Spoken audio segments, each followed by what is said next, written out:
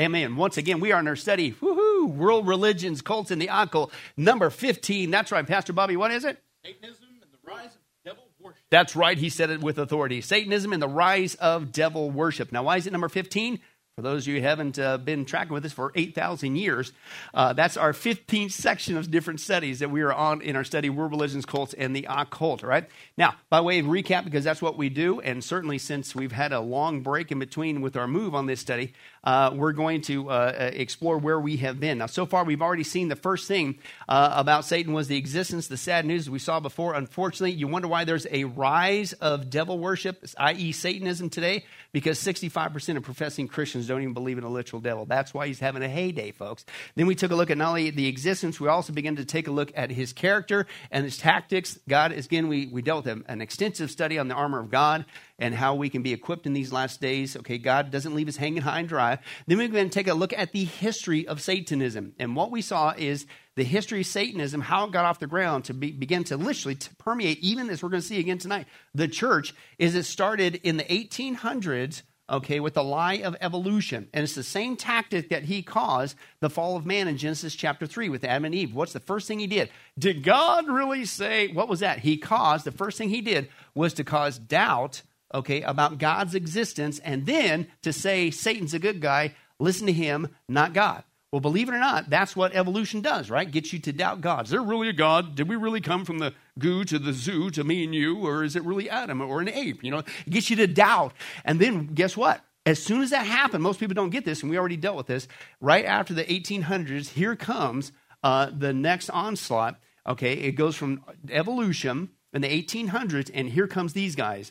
The Romantics. Now, that's not some groovy band in the 80s. The Romantics were a group of people who, because of evolution, disavowed God's existence, and they began to promote Satanism, that Satan is not just real, but he's a good guy, right? Same tactic he did in Genesis chapter 3. It all started there, as we saw before. And then it moved on to this lady, also promoted. That's Madame Blavatsky, if you guys recall that.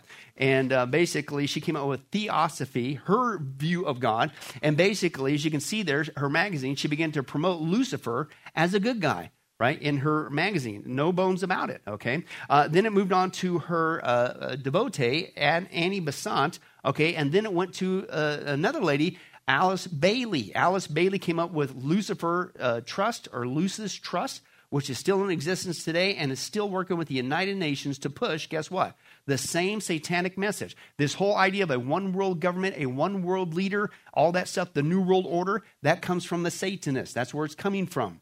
Okay, and they're still working with the UN, pushing that. That's what we need. We don't need God. We don't need Jesus Christ. We're not trusting him. Satan is the one with his wisdom, they believe, who's going to usher in an age of utopia. And the Bible is the only book on the planet, as we saw, that tells you, that is the Antichrist kingdom. You don't want to be a part of that. But that's where it started, okay, and it's still in existence today. Then it went to this guy, the history of Satanism, what we're talking about here. Aleister Crowley, he came up, we'll see it again tonight, the number one law of Satanism, do what you will, shall be the whole of the law, okay? And he began to be popular not just in the UK, but because of music bands and television and Hollywood, also began to take foot over here in the United States of America, which led to this guy, as we saw, Anton LaVey. He basically popularized in America Satanism, made it kind of cool to be a Satanism, okay? And then after his death, okay, this is where it began to splinter in a major, mega way. We saw it went to his third partner, I guess you would say, Blanche Barton, and then she goes off to New York after his death and starts the Church of Satan. Then his oldest daughter, Carla LaVey, she goes off. She stays in San Francisco where he was at and had his headquarters and starts the First Satanic Church. Then it splinters to his other daughter, Zena LaVey, and then she joins, she has a falling out with the family. She joins the Temple of Set. She starts what was called the Sethian movement. Seth, of course, we saw before, was another name for Satan. And then today, if she's still alive, and last I heard she was, unfortunately, she's involved in the Tibetan Tantric Buddhism, which is extremely dark, unfortunately. Then we saw it actually crept into the United States military, not just the U.S. military, but other militaries around the world, certainly the UK, with this guy, Michael Aquino. And he's the one that started the Temple of Set that Zena initially joined and then jumped out and did her own thing back in 1975. Then we saw it continued to split and grow. It went to these people, the Order of Nine Angles, okay?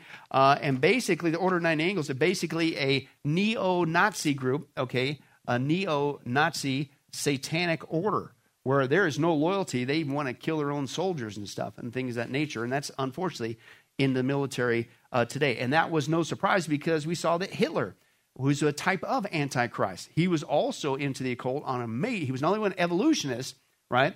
And that's why we saw before he was wanting to kill the Jewish people because they were the lowest on his evolutionary list. Had the Aryan race at the top, Jewish people at the bottom. But if he would have annihilated all the Jews, of course God stopped him, then what would have happened?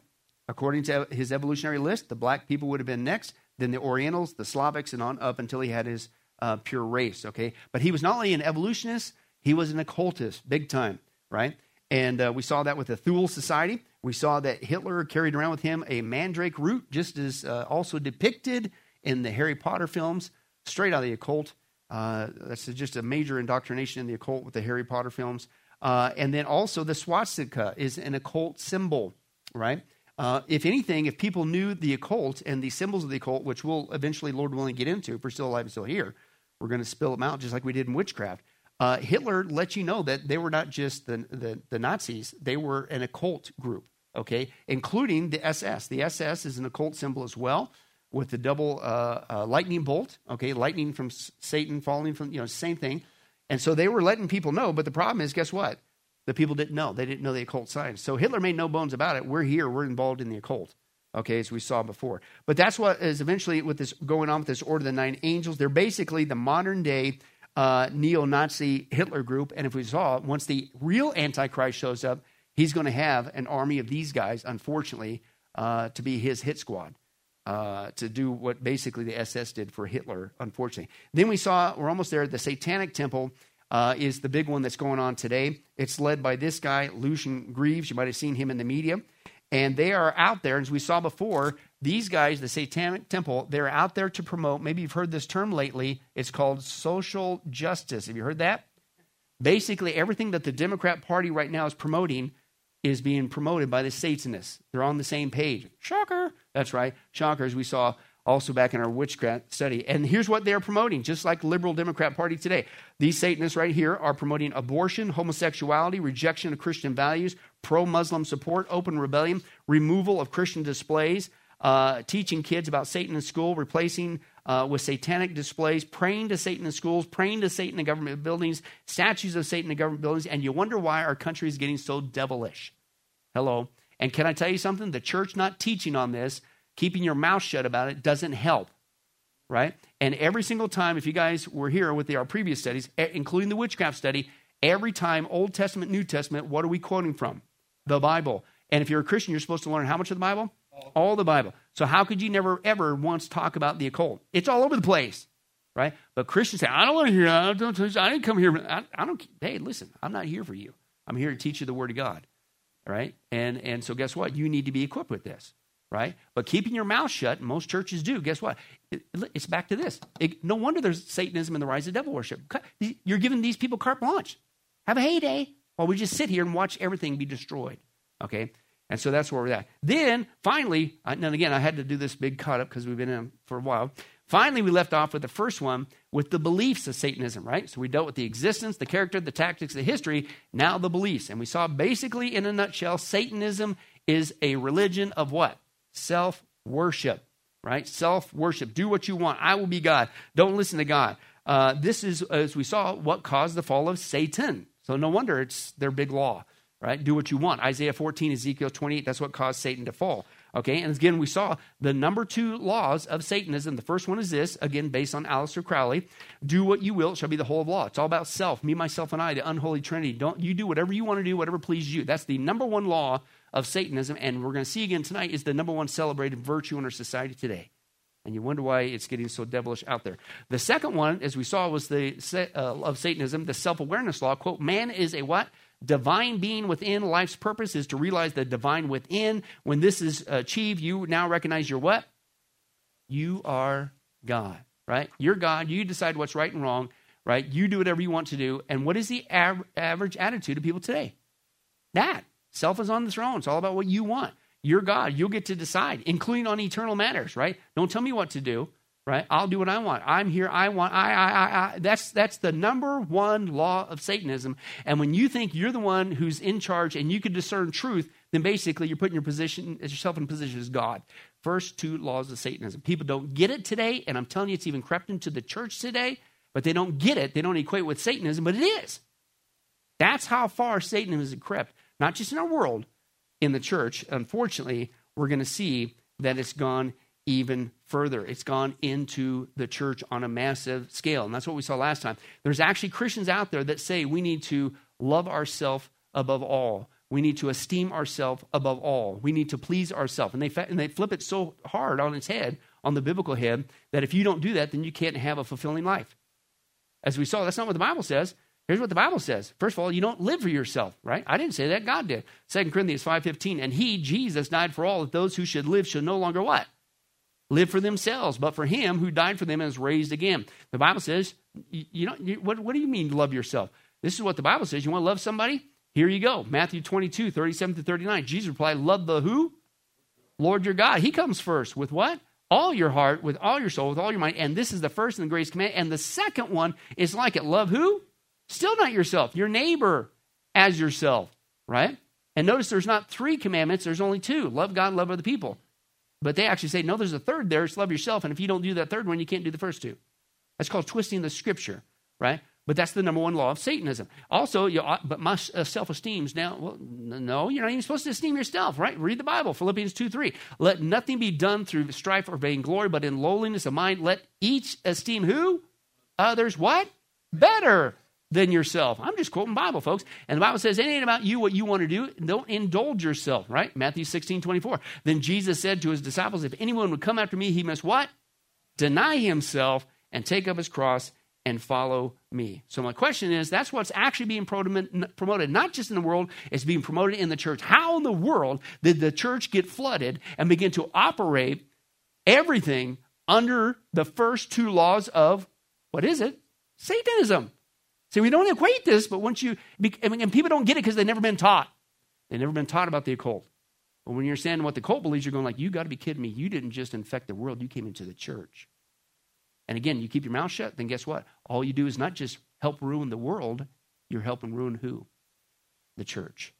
But not at Sunrise Bible Church, right, Pastor Bobby? That's right. You're going to get the whole truth, nothing but the truth, and stop eating chicken or however that goes. But anyway, that's right. So how did he do it, right? How in the world did it get so impacted in the church? Not just the world, the church. Well, that's what we're going to see tonight in our study here. We're going to go basically beliefs, and we're going to go into our part 2, specifically, how did it get into the church, okay? We know what they believe, okay? Well, believe it or not, it came from secular psychologists who got their information from actual demons.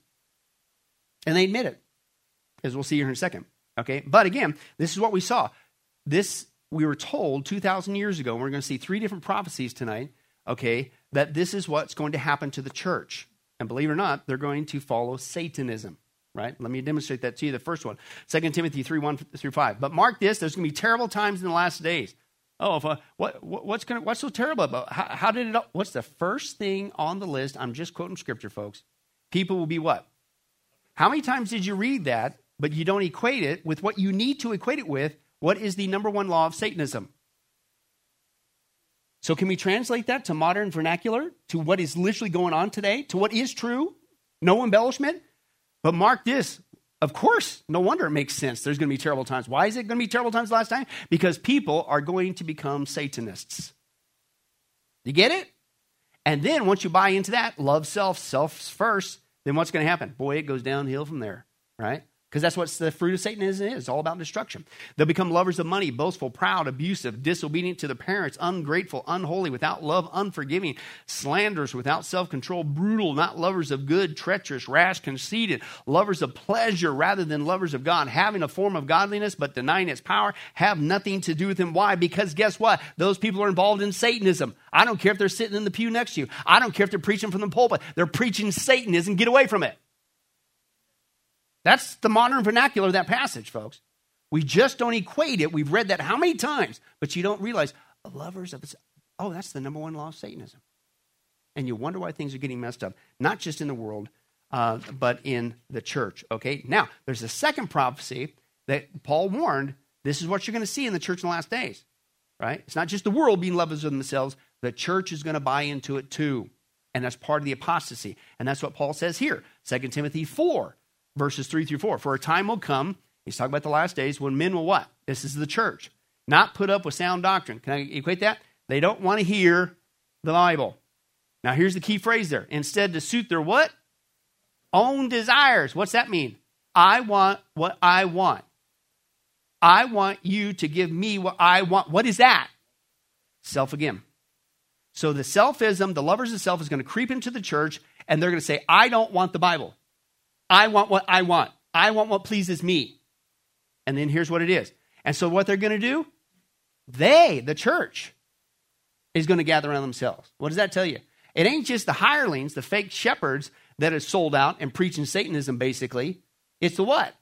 It's the church. That's what they want, right? If you're a true preacher of the Word of God, the whole counsel of God, have fun getting a job in the American church today. The church today doesn't want that. They want selfism. They want basically Satanism. I'm not when you understand what it is, I'm telling you, I'm not embellishing it. And it stings, but it's supposed to. That's how bad it's gotten.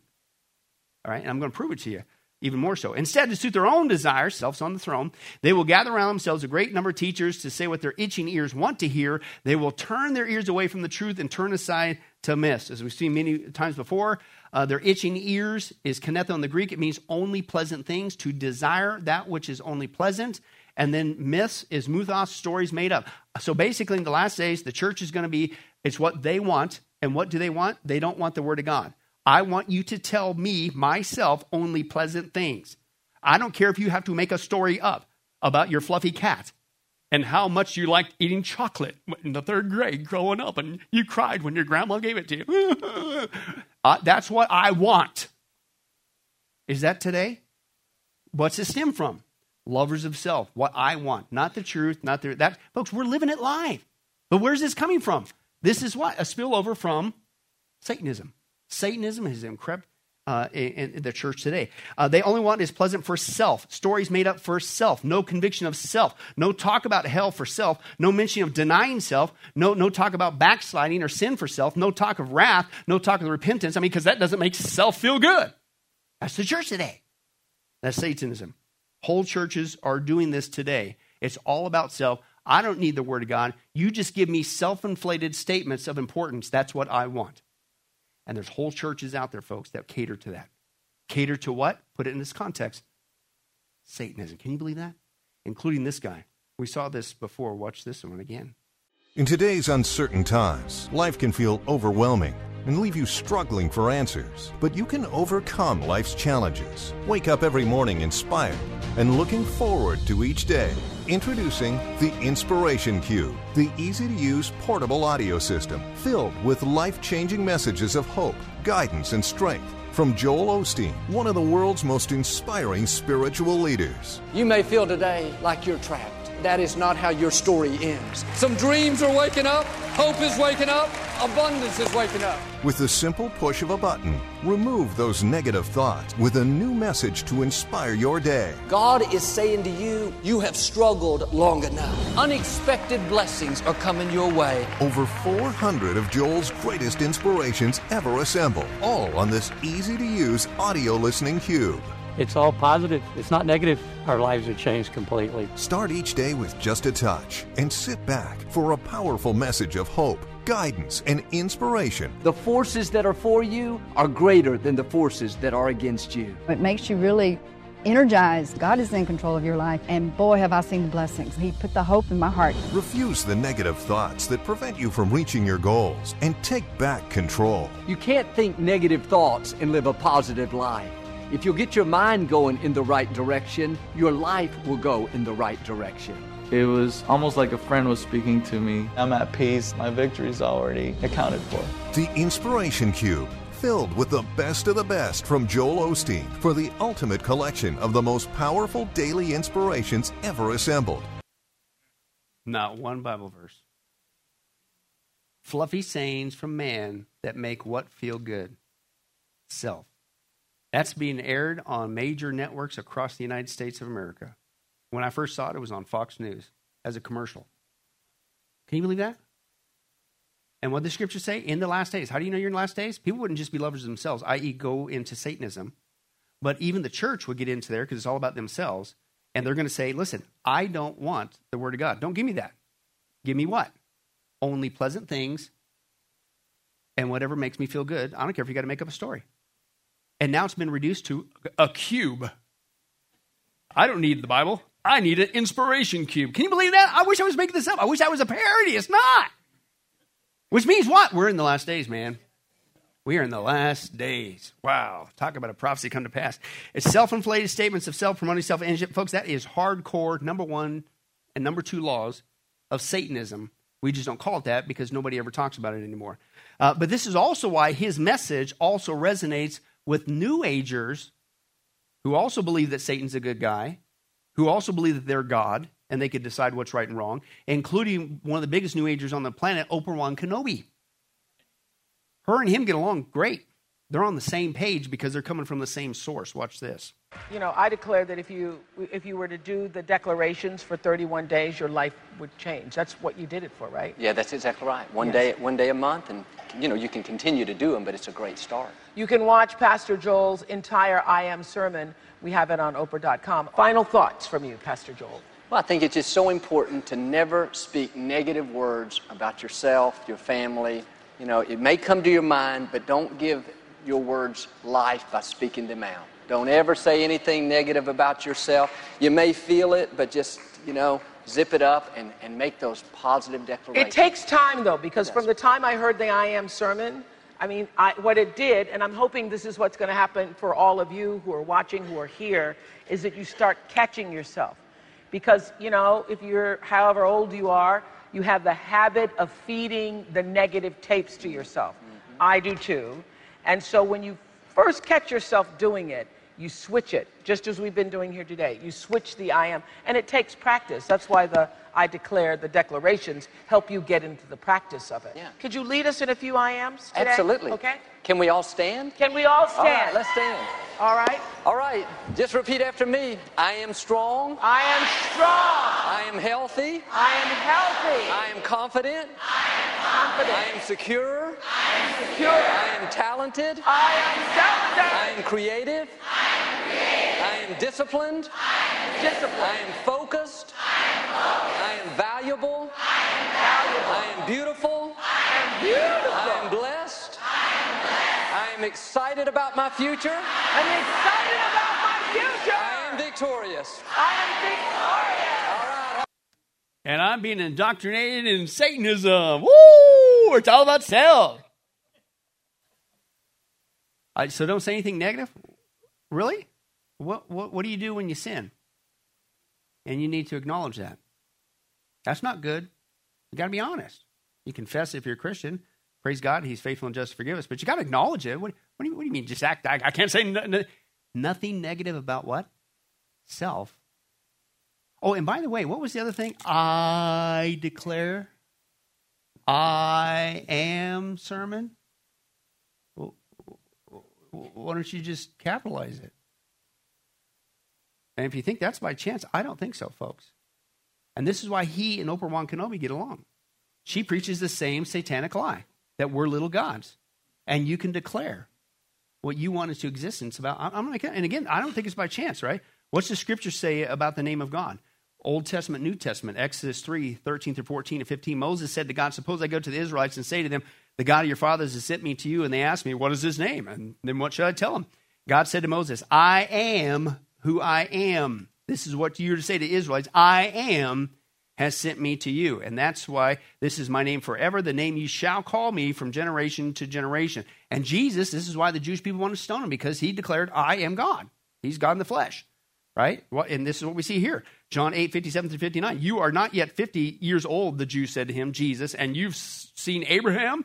And I tell you the truth, Jesus answered, before Abraham was born, what? I am. And at this, they what?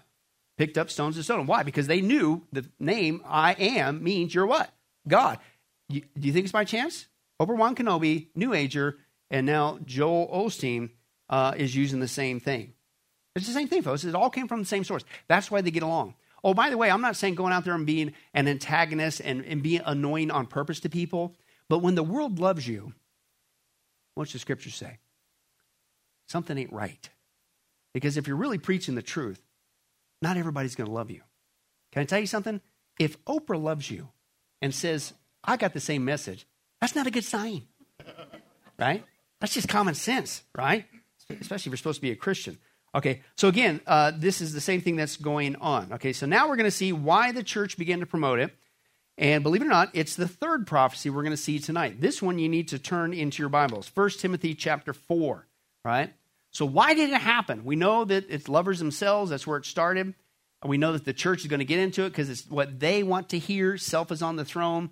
But why did it happen? Okay, but let's take a look at that. And that's 1 Timothy 4, verses 1 through 2. 1 Timothy 4, 1 through 2. If you find 3 Timothy, what do? New Bible. That's right, it's not there. 1 Timothy chapter 4, verse 1 through 2. Here it is, the third prophecy, okay? And this is cool because really, I mean, you put all this in the vernacular, as crazy as this sounds, why is the church so messed up today? God told us 3 different prophecies at least. The church would begin to promote Satanism, right? But where did it come from? How did it happen? Let's take a look. The Spirit clearly says, again, what's the context? Latter times, last days, right? Clearly says that what? Some, and he's talking about the church, will what? Abandon the faith and follow deceiving spirits and things what? Taught by demons, or literally doctrines of demons. Such teachings come through hypocritical liars whose consciences have been seared as with a hot iron. Now let's freak out on the Greek, okay? Let's tear it apart. The Spirit clearly says, clearly is the Greek word reitos, which means, listen, in great detail, leaving no room for understanding. Very emphatic about that. He basically is saying this is absolutely going to happen. There's no mistaking it, no misunderstanding this. What? That in the last days, you can guarantee, bank on it, in the latter days, last times, the last season, literally in the Greek, here's what's going to happen. Here's a sign you're living in the latter times. Some in the church will abandon the faith. Abandon is the Greek word aphistemi. The alpha perigative means no or none, basically. So it's a negative in front of the word. So, and aphistemi means to stand. And so basically, no stand. That's what it means in the rough Greek. No stand, can't stand, will not stand, okay? These people have no ability to stand what? They what? They depart with, they go away with, they literally flee from what? From the truth, right? These people are going to literally flee from God's truth. And it tells you where are they going to go to, right? So they're not just going to depart and flee at breakneck speeds. They're going to flee to what? Following deceiving spirits, things taught by demons. Follow is prasuko. In the Greek, it means to listen, turn the mind to be attentive of, to give heed to hold to cleave to listen, be addicted to be devoted to in thought and effort. So this is no casual doing by these people. They made a deliberate choice to sit there and go, nope, not going to follow God's truth, and I want this. This. What? Things literally taught by demons. What? This is in the church. How could you literally say absolutely no? And then, dare I say, use the word lust after something taught from a demon? How could that happen? Well, you turn aside from the truth and it's all about self. You'll listen to anybody who what? Pleases self, including false teaching, doctrines of demons. And that's what they're going to do. Deceiving spirits, things taught by demons. These people are being deceived and seduced into being devoted to things taught by demons, and they don't just turn away from God. Listen, their consciences have been seared. In the Greek, it's where we get the word cauterize. When you cauterize a wound, sear it like, and it stops the bleeding. Or when you get that juicy steak, you slap it on that grill. That's the key to having a juicy steak, right, John? The heat's got to be there to what? Seal it in, the cauterize, right? So it doesn't bleed anymore. It keeps all the yummies inside. Right? But that's what's used here. These people, literally, their minds are what? Have you ever tried to go up to somebody and or should I say, try doing this? I have run into this everywhere I've ever pastored. I've shared it before. I could sit here, and we're going to expose it again tonight. I could sit here and say, hey, listen, did you know all this talk about putting yourself first, love self, this, self-esteem, even above God and other people? Did you know that's the number one law of Satanism? I will sit there and I'll demonstrate it, and we're going to do it again tonight. I'll demonstrate that. I kid you not. I'll be over there, and greeting people as they leave. And invariably, I'll have somebody come to me, hey, Pastor Billy, can you pray real quick for my kid? They got low self-esteem. Have you been cauterized? What's going on? What? They have been so brainwashed with the world. That's the panacea to everything. That's what's causing all the trouble. No, that's what's causing the trouble. Because the sin nature, the flesh nature, is all about what? Self. The moment that we sin, what are we doing? Self wants what self wants above God. I have to have it now. And then here comes this teaching. That's the number one law of Satanism. Even if you don't want to equate it, you're putting gas on the flame. No wonder people are going nuts. Because it's and then you want to have a fight, then have one person who's in love with self come across another person who's loving the self, and their self desires conflict.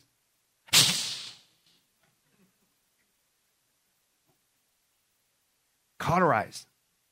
They're cauterized. They're sealed. They won't give it up. Talk to your blue in the face. I know. You're wrong. I'm just reading Bible. I'm not making this up. I'm not being a heretic. I'm not being a conspiracy theorist. I'm just reading Bible. Everything you say is exactly opposite of what God taught. He comes first. We need Savior love, Savior esteem, Savior respect. Other people above yourself. You need to be a servant like Jesus Christ. I'm telling you, have fun with this. It has so impacted the church, it's crazy. Now, again, where did it come from? I'm telling you, and I'm not using hyperbole, just like this prophecy said, these people are not going to be lovers of themselves. The first prophecy is going to come into the church, and we know that because it's all about self, what self wants, even at the expense of the truth. I don't want the truth, just make myself feel good. But it's going to come from teachings of demons. Where did this self-love, self-esteem, self come from? It came from people who listened to demons, exactly like the text says. Let me demonstrate that to you. This self-love, self-esteem came from secular psychology, which, by the way, there is no such thing as Christian psychology. Now, it's out there, but that's what's called an oxymoron.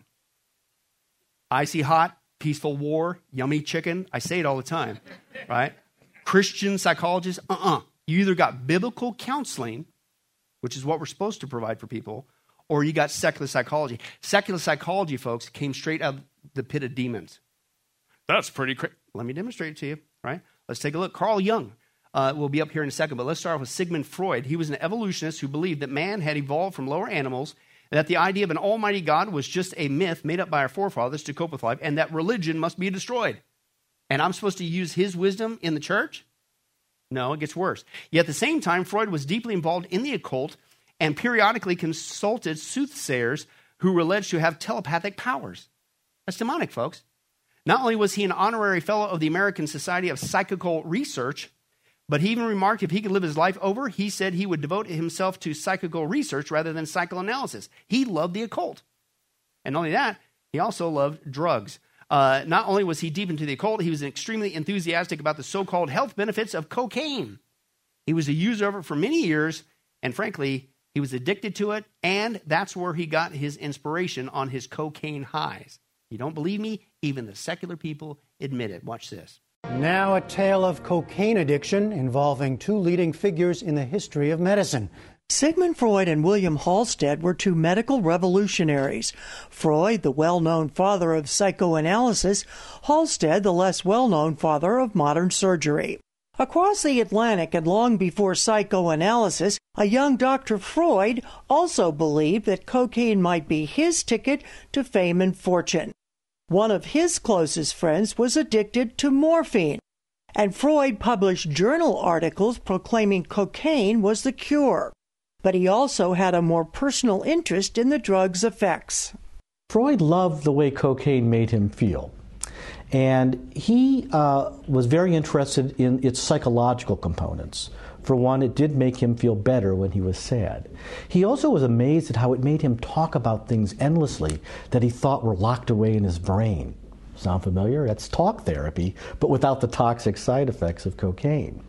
But he got to like it a little bit too much. Did any of this, the writings, the dreams, the sense of euphoria, all the things that he got from using cocaine, did any of those lead to anything that we now see in psychiatry today? Well, it did. It did. To begin with, the idea of talk therapy, where you talk freely or free associate from one thing to another, may have been inspired by the cocaine unleashing his tongue or his repressed memories. But most importantly, cocaine haunts the pages of The Interpretation of Dreams. The model dream is a cocaine dream, what addiction therapists would call a using dream. He was using cocaine quite a bit in 1895 on himself, to the point he was having chest pain, he was depressed, and he also, his nose was so congested, he had to have a surgeon open it up with a knife so he could breathe. Lots of signs that you might want to lay off the stuff. Yeah, I'd say so. So I'm supposed to listen to this guy, an atheist evolutionist. I'm not talking just even the world. Atheist evolutionist, cocaine addict, who that's where he got his ideas from on his cocaine highs. I'm supposed to listen to that instead of this. I'm supposed to share his ideas for people's counsel instead of this. I got a problem with that. That's crazy, and it gets worse as you go. That's not the only drug. Freud also had a severe addiction to nicotine to the tune of smoking, on average, 20 cigars a day, which eventually led to his death. You got to work at that one, right? And he even refused to be psychoanalyzed himself by his own teachings. Jung approached him, Carl Jung, and said, hey, let's psychoanalyze each other. He said, nope. You know what they call that in the South, John? Hypocrite. You got that right. Okay. But stir all this together, and this is one of the main primary founders of modern secular psychology, which, what's the point? Self-love, self-esteem, self comes from, right? He had a severe drug problem, and he even thought that dangerous drugs would somehow benefit other people. So therefore, shocker, is it any wonder that today's modern psychology is what? Pushing so-called, not just so-called, pushing drugs, dangerous drugs, psychotropic drugs as the solution for your ills. Don't turn to the Word of God for peace, guidance, and direction. Let us give you a drug like Freud. And folks, it doesn't work. In fact, it kills a bunch of people. Watch this. A new psychological study from the National Institute of Mental Health. Just this morning, along with longtime psychiatrist. The circle of depression is growing wider, broader. 15% of women suffer from this disorder. Affecting over 20 million Americans. Changes that have occurred in the brain. Abnormalities in the neurotransmitters. Patient's got a problem, they've got a drug. 6 million American kids take prescribed medication. Psychiatric care. But what if the criminal is mentally ill? The punishment, a form of aversion therapy. I'm going to cure on the show, but I want to hear Seasonal OCD. Oppositional defiance disorder. Schools criticized for overprotective.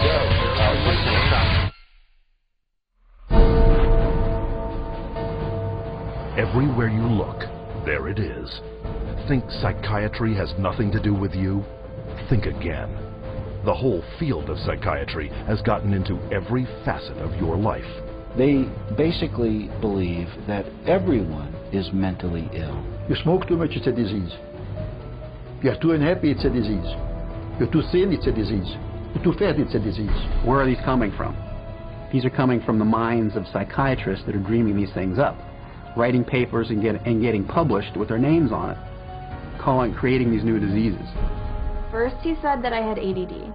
Then he said that I was depressed. Then he said I might be bipolar, but I don't have ADD anymore. And he said, you know, I've been noticing you, and I wonder if you have it too. What they decided is that both my husband and my son had a chemical imbalance that needed to be corrected with a chemical balancer.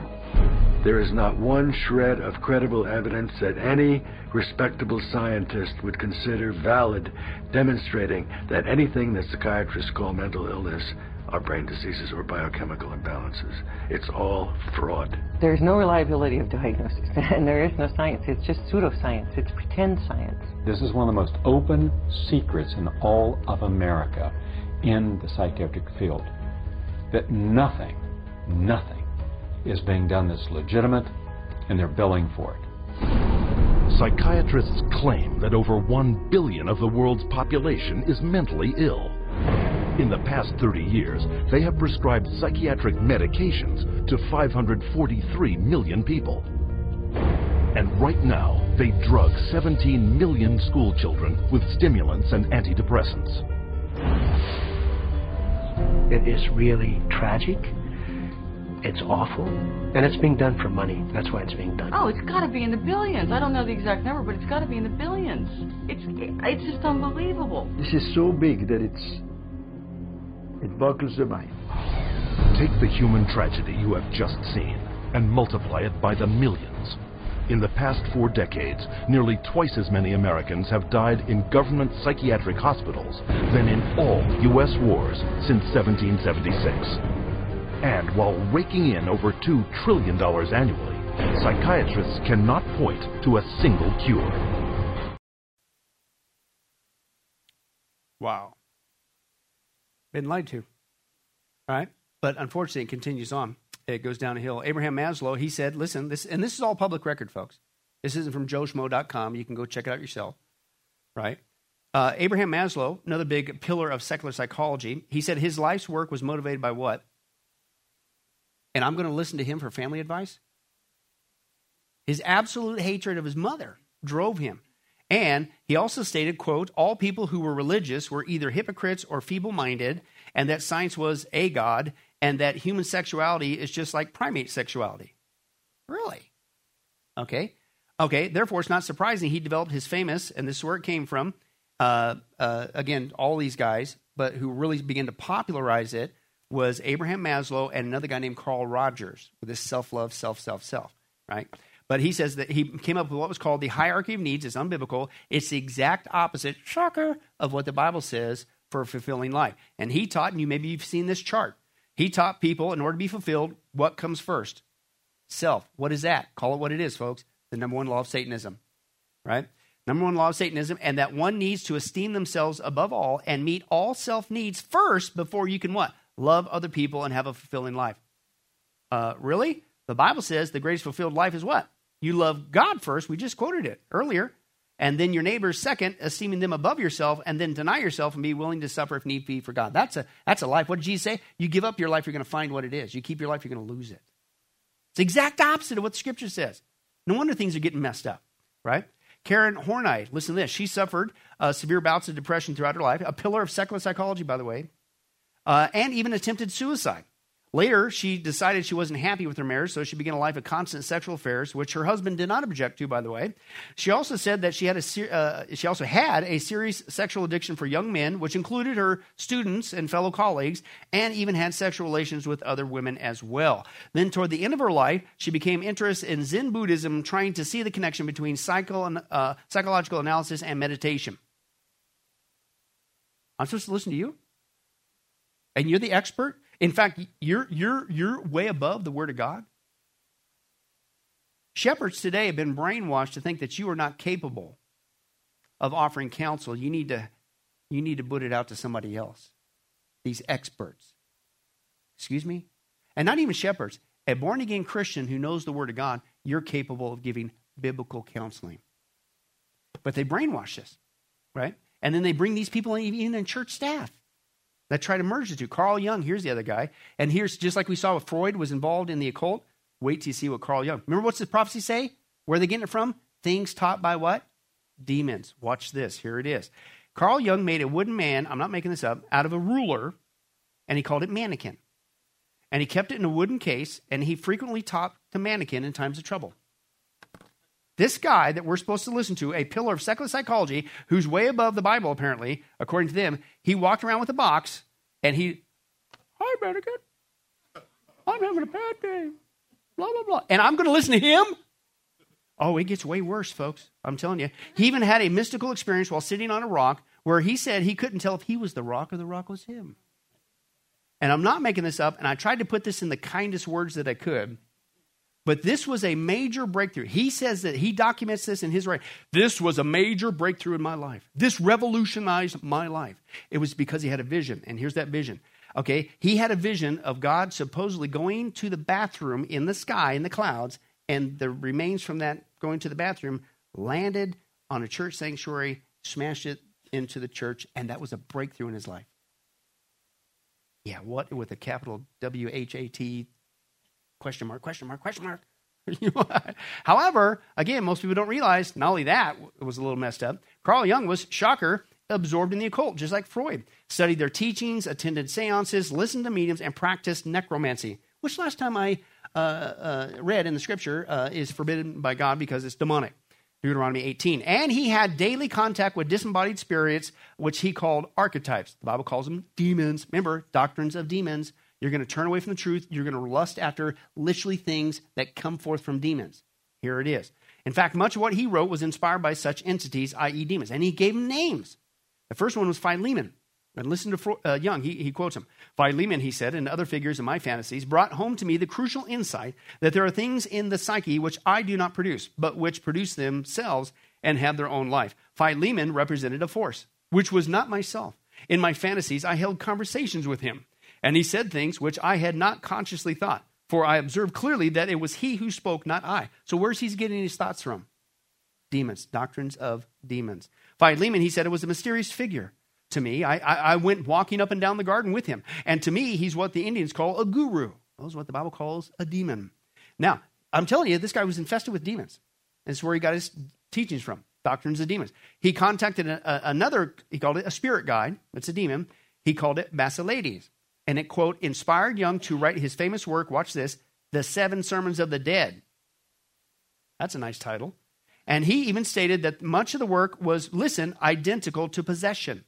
That something possessed him and he just started writing. Watch this. He said, quote, this is from Young. Then it was as if my house began to be haunted.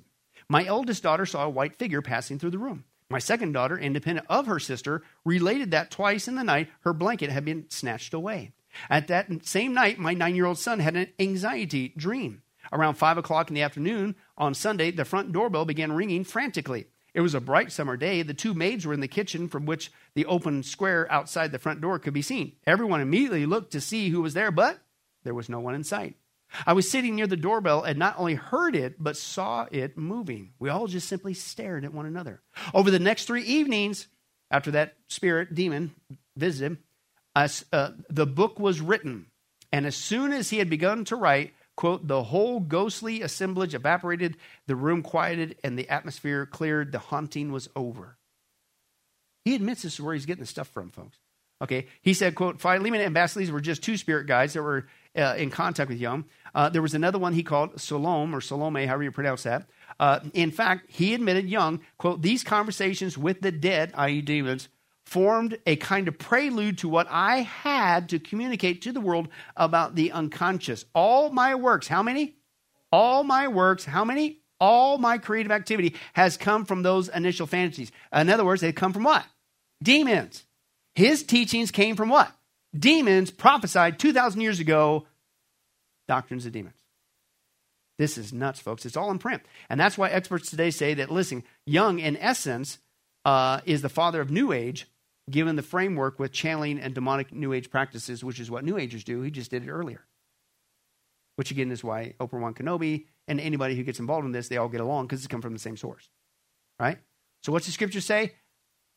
Lovers of themselves. Satanism is going to, that's why it's terrible times in the last days. People are going to get into Satanism. Church is even going to fall for it. Right? Because it's going to be, I don't want the truth. I want what I desire. And I'm only going to hire people that tell what I want to desire. Only pleasant things and stories made up. And he's like, well, how did the church fall for it? They started listening to what? I don't want this. I'm going to lust after what? Doctrines taught by demons. And the self-love, self-esteem, self that's crept into the church, as you saw, came from what? Demons. All prophesied 2,000 years ago. But let me get a little bit more specific as we close. I don't know about you, but you take a look at those guys. How many guys would say those psychologists had some psychological problems? And again, I'm not only supposed to listen to them, but I'm told they're better than this. Have we been brainwashed even in the church or what? This is crazy, folks. Oh, and by the way, it's also on record that these guys, they got a horrible track record. Okay? But I love this verse, and this to me applies to basically what we just saw. Proverbs 12:8 says, everyone admires a person with good sense, but a what? A warped mind is despised. But we don't do that. We don't, those guys got a warped mind. We should despise it. We're not despising it, we're running after it. Okay? Who in their right mind would listen to those guys? But secular psychologists are just as messed up as their patients, and most of the times, their lives are even worse. So again, even if you didn't want to see the demon connection, let's take a look at the fruit. So surely if you're the master of all this self, and that's what you're promoting, and slap on the drug, then you're the happiest person on the planet. These guys are messed up. And one researcher said, quote, not only are their lives oftentimes worse than their patients, He says, quote, psychotherapy may be known in the future as the greatest hoax of the 20th and 21st century. If you ever get told where it came from, but most people aren't. And it's also been documented, again, that some, even in their own camp. Oh, by the way, on that video, Psychiatry, the Industry of Death, who were the people calling out the psychiatry baloney? The people in their own camp, folks. I'm not making this up. Some of them are actually trying to get it banned because they realize that this stuff ain't working and it's actually hurting people, killing people. And shocker, if you're going to listen to doctrines and demons, then what do you think? What's the fruit of that? Satan's a liar. John chapter 8, he's a what? He's a murderer. He's been one from the game. All right, so let's go back to that. Okay, so how did that happen? How did this get into the church? Okay, well, believe it or not, let's go back into where it came from, and we're going to see where Joel Osteen got it. Because to me, Joel Osteen is one of the biggest promoters of this lie. And again, it's not a lie. What is it? Satanism. Self comes first, right? But let me do it. Okay, you can go further back, but I'm just going to give you how it was popularized. Because these guys got hooked up with secular psychologists. They began to promote it in the church, and now it's everywhere. Robert Schuller wrote a book in 1975 called what? What's that? Can we do a modern vernacular? What he should have titled that? Satanism. And where did he promote this at? Not in the back alleys of somewhere in some occult activity. In the church. He wrote a book called Self-Love, and he said in response, and he says, listen, because if you don't listen to the number one law of Satanism, if you got low self-love, low self-esteem, it's actually that's the cause of crime. No, the cause of crime is people of their own doing choose to do sin. Right? That's what the Bible says. But anyway, he says self-love. And he said in response to why people commit criminal behavior, I contend that this unfulfilled need for self-esteem underlies every act. Really. So I don't feel good about myself. That's why I commit crime. No, you commit crime because you love yourself most and you want what you want, even at the expense of committing crime. See how twisted it is? He says, though, self-esteem is the single greatest need facing the human race today. No, getting saved through Jesus Christ and surrendering to him is the greatest need facing humanity today. Now, this guy, he also said it causes crime. And these are all folks associated early on in the church. Parents, listen to this. Parents should also handle disciplinary problems in such a way as to not damage a child's positive self-image. Really? I don't know about you, but I grew up in a time, not even outside the home, but even in school, when I got out of line in school, I know that's hard to believe, that the unfortunate, apparently side ministry of the shop teacher was he took a big old board. He made a big old giant handle about 3 feet long. And for our benefit, he was sure to drill some holes in it for, I don't know, better airflow. I used to get whacked. I know it's a surprise. But by my school, go in there, they'd take me in that furnace room, me and a couple other guys, right? And you know what? That made a positive impact on our self-image. And you know what we learned? Don't do that. It's not all about you. But do you see how he's got it twisted around? That it's all about, you do that, you discipline, it'll destroy their self-esteem. No, you need to learn that it's not all about you. And then guess what? There's boundaries. You can't do whatever you want. So really what these guys are doing is, again, as we saw before, sin. What's the middle letter in sin? I. Every time you sin, you're saying, I will do what I want above what God says. Right? And so you guys saying, I can't even discipline. By the way, what's the scripture say? Hebrews 12. God what? Disciplines those who... Did you know he was basically saying God's got it wrong? You shouldn't but God does it what? Out of love. We do it out of love. Schools used to do it out of love. And you wonder why things are getting so devilish. Because you can't tell people to stop loving themselves. Now, they also say it causes depression. If you don't listen to Satanism, it causes depression. What? This is from Biola, which is supposed to be a Christian university. And this is their school of psychology. Mistake right there. But this is how it came into the church. The church got, I'll use this word, they began to lust after secular psychology. And again, started training people, including future pastors, that you're not qualified. You need to do it according to Freud and Jung and these other guys. That's how it came into the church. But this is Biola. Wayne Colwell said this: depression always has a loss of self-esteem in the foreground. Be slow to direct a depressed person to the where? Now, folks, if this was the world, I could see that. This is supposed to be a Christian university. Be slow to direct a person to the scriptures. No preaching I would recommend a recess from church if there's preaching done in the church.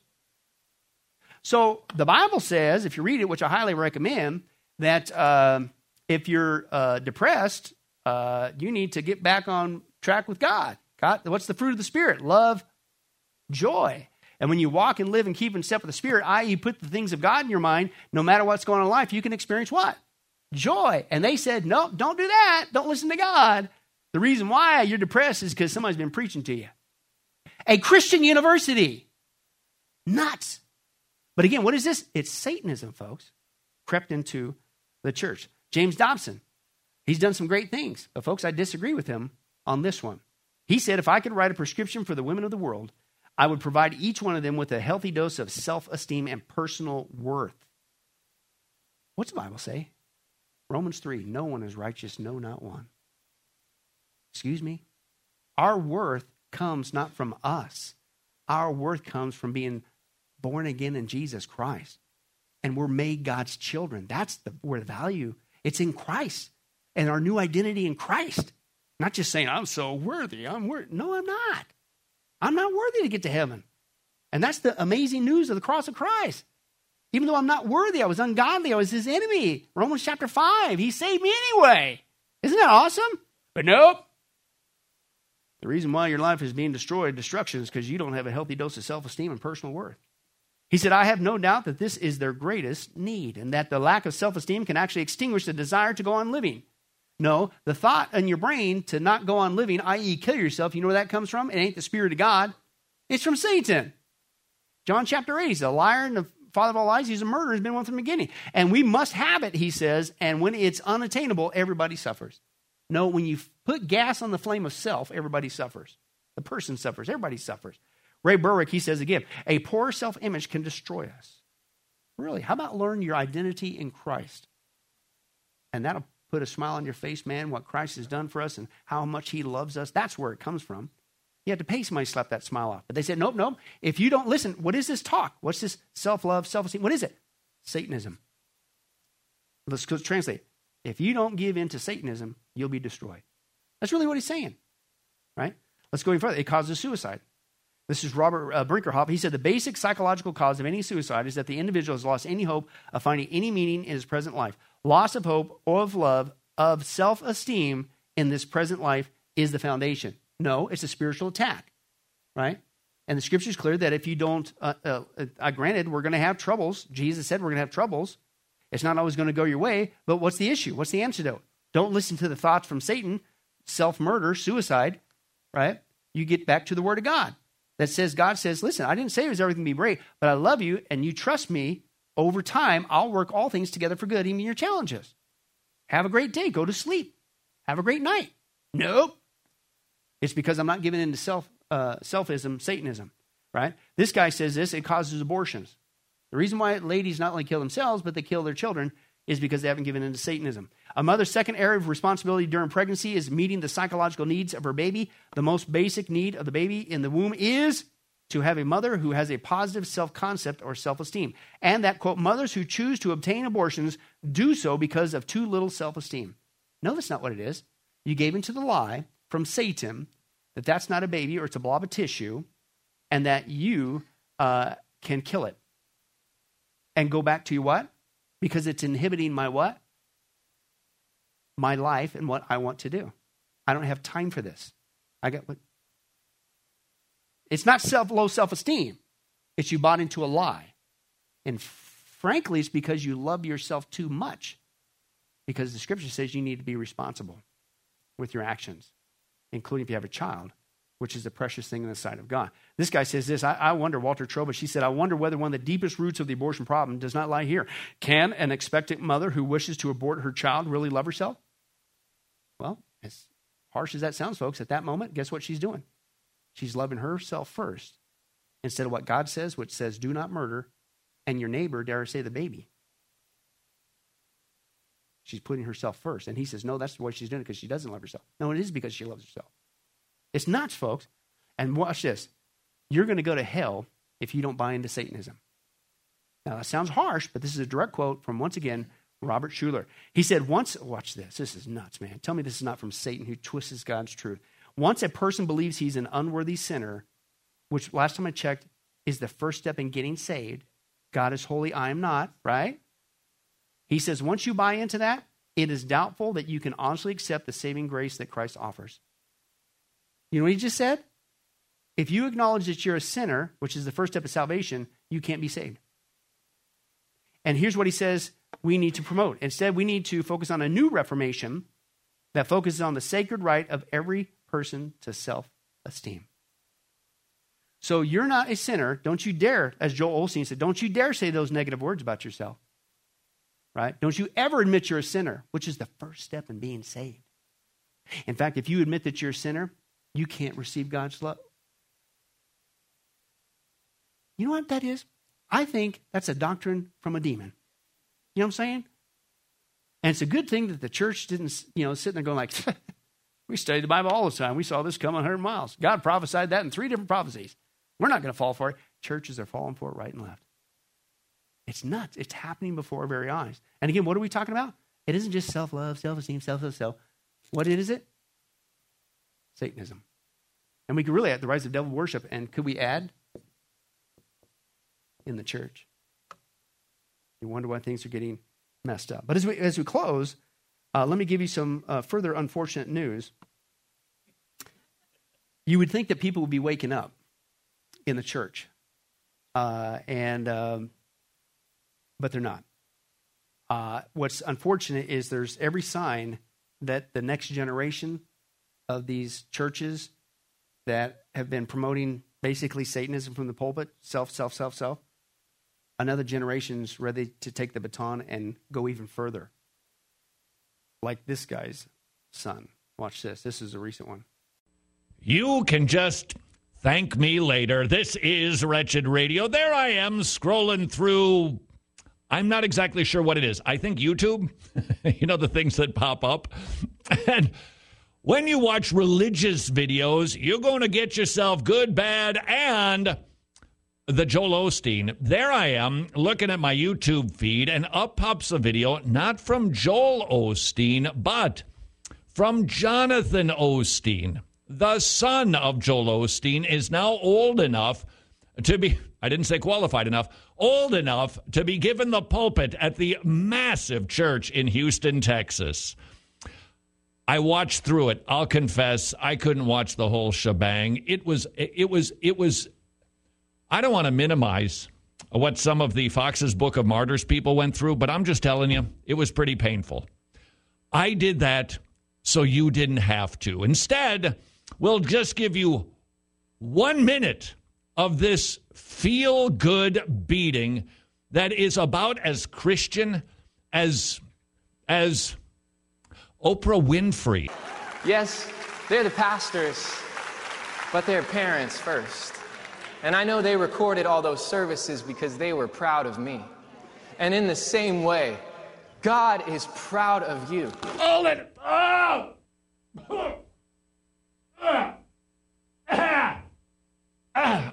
Oh. Jimmy, did we have barbecue for breakfast? Because I'm getting a little reflux here. Is that what that is? Oh, it's something coming up. I imagine he's sitting on the front row of heaven with his phone pointed in your direction. The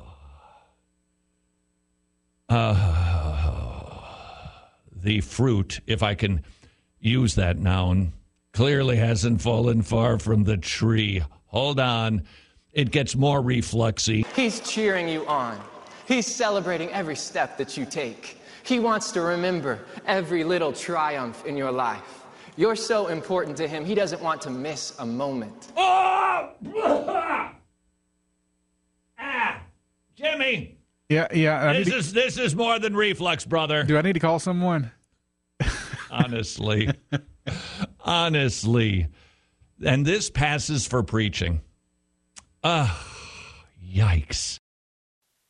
Yikes is the key word. 95% of the church, that's what you're getting. But he's overreacting, right? Actually, that's biblical. And in my impression, biblically, that's exactly how Jesus feels about these churches that are promoting what? Satanism in the church. Revelation 3:16, so because you are lukewarm, neither hot nor cold, I'm about to what? Spit you out of my mouth is actually the Greek word emeo, which where we get emit or emission, and it literally means to literally barf, to throw up. That's how Jesus feels about these kind of churches. You literally make me want to throw up. And it isn't just that you're preaching Satanism, the number one law, not the 10th one, the number one law. You have the audacity to say that it is above my word and it is above what he did. Jesus self-sacrificed himself for us. You know the Greek word for that? Agapao, which is the word for love, which means it's a verb, it's an action, a self-sacrificial act purely for the benefit of another person. For God so loved agapao, the world, that he what? He gave his life. If Jesus bought into this message, what would he say? I'm not going down there. That doesn't please myself. But love, biblical love, what? I will sacrifice self for the benefit of one another. That's how we should be as Christians. But what are they doing? Churches are promoting Satanism, and you wonder why the church is so messed up. Isn't that wild? It's almost like we're in the last days, and God warned about it in 3 different prophecies. People would be lovers of themselves. The church would only desire what they want to desire, and it would literally, if you did the homework, you'd find out it was a doctrine from a demon. All 3 have already happened. But Lord willing, next time we're going to get into even, unfortunately, more beliefs of Satanism and how it's not only destroying the world, but once again, destroying the church. And people don't have any clue, but we will, Lord willing. Well, hi, this is Billy Crone of Get a Life Ministries, and I hope you were blessed with this study. But in closing, let me ask you one final question. If you were to die today, are you sure that you go to heaven and not hell? Before you answer that, let me share a couple things that the Bible says. Did you know that the Bible says that God is holy and that we are not? And the wages of our sin or unholiness is death? In other words, we deserve to die and go straight to hell and be separated from God for all eternity. This is the great cosmic dilemma. God, who is holy and we are not, how can we have a relationship with him? The two will never mix. Now, to make matters worse, we don't even want to admit this, even though God already knows he's God. And so God, out of love, gave us something called the 10 Commandments. The 10 Commandments were not something to just memorize or stick on your wall to give the appearance of being a religious person. The 10 Commandments were God's divine x-ray, if you will, into our heart and soul to reveal this truth that we need to admit. And that is this, that God is holy and that we are not. We are disqualified for heaven. So let's take a look at that divine x-ray that God's trying to get us to realize. The 10 Commandments, the 9th one says, you shall not bear false witness. That's lying. Okay? How many guys have ever told a lie? Raise your hand. Okay? Well, if you didn't raise your hand, you just did. You just told a lie because we've all done that. Well, that makes us a liar. Another 10 Commandment says that you shall not steal. Don't ever take anything without permission. How many of you guys have ever done that? Well, you guys already said you're a bunch of liars. All of our hands should have went up on that one if we're being honest. God already knows. Folks, we've all taken something. We've stolen something, right? That makes us a thief. Another 10 Commandments says that you shall not use the Lord's name in vain. He's not just holy, even his name is holy. Hey, folks, let's be honest. If you can believe it, even the name of Jesus Christ has been turned into a common cuss word. Well, the Bible says that's a sin of blasphemy. Now we're a blasphemer. The Bible says you shall not commit adultery. And Jesus said, here's his standard. Even if you look at another person with lust in your eye, you committed adultery in your heart. Wow, so now we're an adulterer. The Bible says you shall not murder. And you might think, well, hey, at least I haven't done that one. Really? Again, the Bible says that the sin of hatred, wishing somebody was dead, okay, that's the same thing. It's akin to the sin of murder. It's just you pulled the trigger in your heart, but God sees the heart. Hey, folks, that's just 5 out of 10. How are you doing? You still think you're going to get to heaven on your own? You still think that you're qualified, that you're holy like God, and you could bridge the gap and have a relationship with him forever? I don't think so. I mean, what did we just see? You're going to stand before God, and so am I. We all are. And we're going to have to give an account for who we are. Hey, God, let me in. I'm a liar. I'm a thief. I'm a blasphemer. I'm an adulterer. I'm a murderer. And the scripture is very clear, folks. Such people as these will not inherit the kingdom of God. We're in trouble. But folks, here's the good news. The Bible says that if we would just admit that, that's the first step. to admit that God is holy, that I'm not, I'm disqualified for heaven, I need a Savior, if we would admit that and then ask for the Savior to save us. That's what God was doing with Jesus. God gave us His Son, Jesus Christ. He took the death penalty in our place so that we could be completely forgiven of everything we've ever done and be made holy through Jesus so that we can now have a relationship with God both here and now and forever in heaven. We can become qualified. The word that the Bible uses is a word called pardon. That God is willing to pardon us of all of our sins and crimes that we've committed against Him and disqualified us for heaven, right? And we've actually seen this work in real life. For instance, there's been people who have committed crimes, gone to court, the gavel's been passed, the judge has said, hey, listen, we all know you're guilty, you even admit you're guilty, and for your crimes, you're going to not just jail, you're going to await in jail to go to the death penalty. And did you know that there actually is a way that somebody could get off of death row? It's called a pardon. The one in the authority, the governor, can grant what's called a pardon for that person's crimes, and they literally can go free. Not because of something they did, because the deeds are already done, you can't undo it. Not because they tried to clean up their act while they were stuck in the jail cell, because that doesn't change anything. But simply out of mercy, the person who has the authority can give them a pardon and they can go free. And did you know it's actually on historical record that there have been people who have been granted a pardon from the death penalty and they've refused to take it. And so even though the offer was there to be set free, they themselves still had to go to the death penalty. Folks, in a nutshell, that's what God's doing every single day with all of us this side of heaven. While you still have breath, you still have an opportunity to receive God's pardon. He's willing to forgive you of all your sins if you would just receive His pardon through Jesus Christ. Again, that's what He was doing on the cross. The cross was the death penalty of the day. But since we weren't there, and since we can't earn it, it's a gift from God, you have to receive that by faith. Reach out even today from your own spiritual jail cell, if you will, and say yes to Jesus and God's pardon so that you can be set free and go to heaven. The Bible says that if you will confess Jesus as Lord and believe in your heart that God raised Him from the grave, you will be saved. Hey folks, if that's you, don't delay. You may not even have tomorrow. Today could be your last day. Please accept Jesus Christ as your Lord and Savior. Confess with your mouth He is Lord. Believe in your heart that God has raised Him from the grave, and the Bible says you will be saved.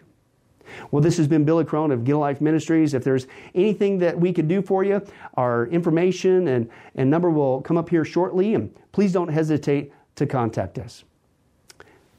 But remember, I hope to see you in heaven. God bless.